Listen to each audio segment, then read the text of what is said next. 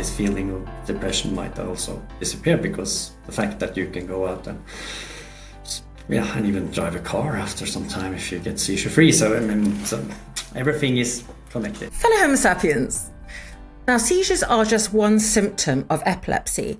And so in part 2 of 2, it's brilliant to have epileptologist Morten Ingvar Lossius, lead of the National Centre for Epilepsy in Norway, be a leader in the field who sees beyond the seizures.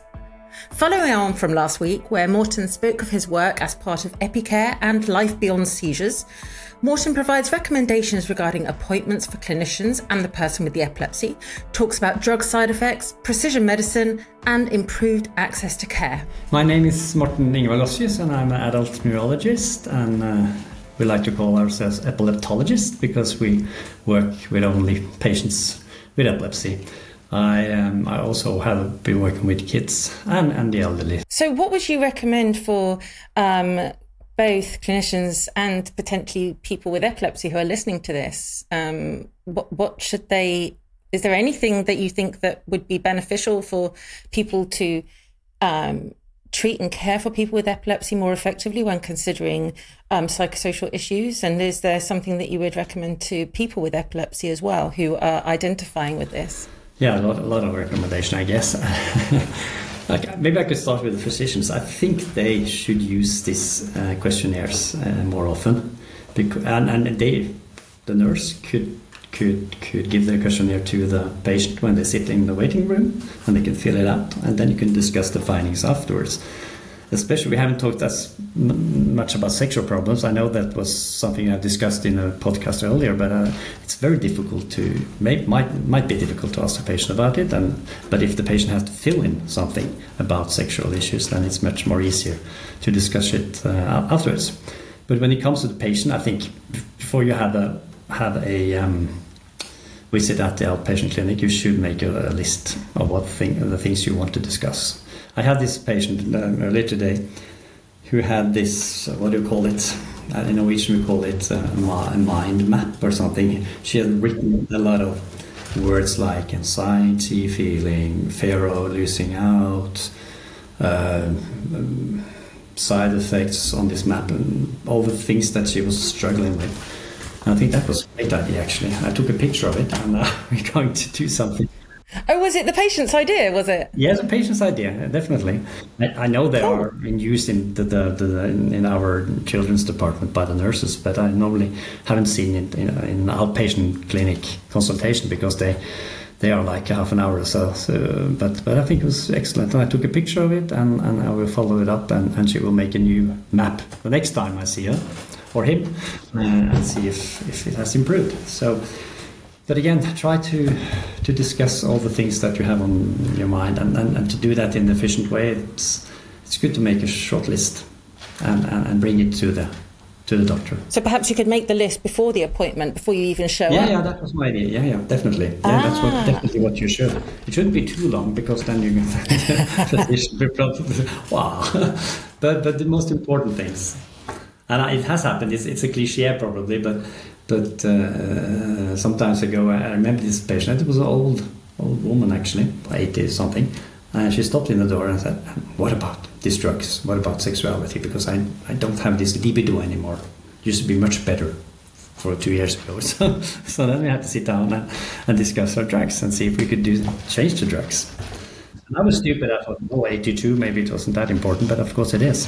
So, stupid me. I'd say good on you, girl, That's actually a great thing for us to be talking about, because I think society often, it's not just clinicians, society often makes presumptions, I think, that which are totally unfair, that, you get to a certain age, or perhaps sex isn't of priority to you anymore. But it's not the case for everyone, for lots of people perhaps. Again, if you then have these 2 or 3 questionnaires in the waiting room, maybe it would help. And it's very efficient, because you can look at them, and if you see, okay, they are not scoring at all at the side effects, well, then they probably don't have many side effects. But because it's important to remember that very many patients don't have the side effects, but some definitely have, and you might have to ask some additional questions. But if you use these questionnaires, it's quite good covered. I think that's an important thing you mentioned, actually, because we often talk just about people who have negative side effects of drugs or morbidities accompanying seizures, but actually loads of people don't have these, right?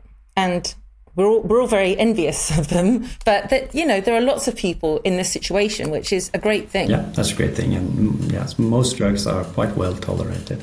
But on the other hand, when I did my RCT and took away all the drugs, then the patients, okay, I didn't know, but I probably have had side effects, because now I think much more clearly. And now, so yeah, but that's not an issue. But as I said and you said, most people have a good tolerance when it comes to drugs. But and it might be small things that you can do as a physician or and a patient just to get the to ease the burden of the side effects by small dose reduction. Take the drug at a different time. Take it just before you go to bed. There's a lot of things you can discuss, of course. But as you said, I think you said it in the beginning that these drugs, common side effects of these drugs, or some of them at least, are increase in depressive symptoms, maybe some negative effect on sleep, on anxiety. So, and isn't it hard to identify sometimes how a person might start taking these anti-seizure medications, and it feels like the drugs are having this awful impact potentially on cognitive function, making them sleepy, but actually, is it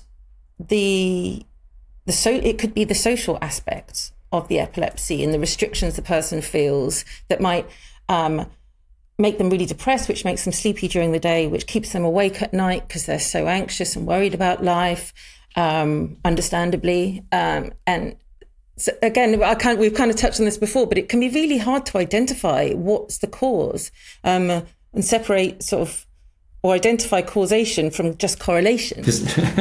You sound like a researcher. Very good. Yeah.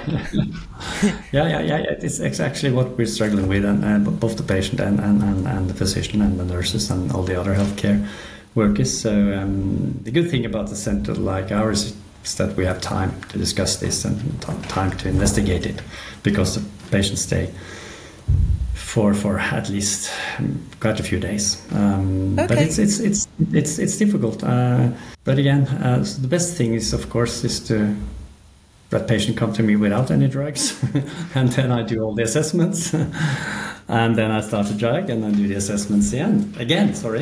Both cognitive assessments and psychosocial assessments, and then we can say more about possible side effects. But patients I have at my center, they have tried 10 or 12 drugs already, and are on 1 or 2 or 3 drugs. So then it's even more difficult, of course.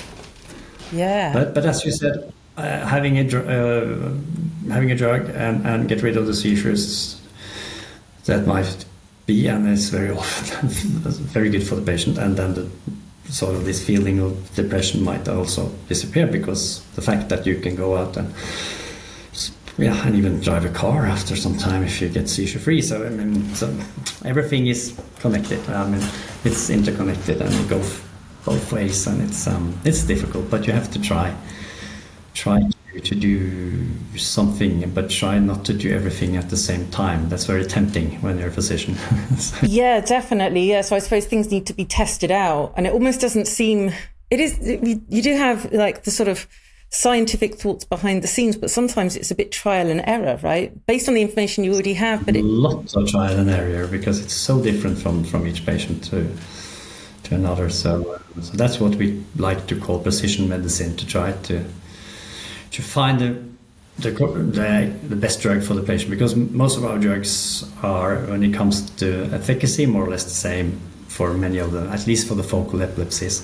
So then it's important to get a drug that's good for the patient. If it is a chubby patient, you should probably not give a drug that will give the patient even more weight. If it is a depressed patient, you should probably not give a drug that has depression as a common side effect. So yeah, it has to be tailored, of course. And I think we know quite a lot about the drugs, and we know quite a lot about the patients, so it is possible to tailor the treatment.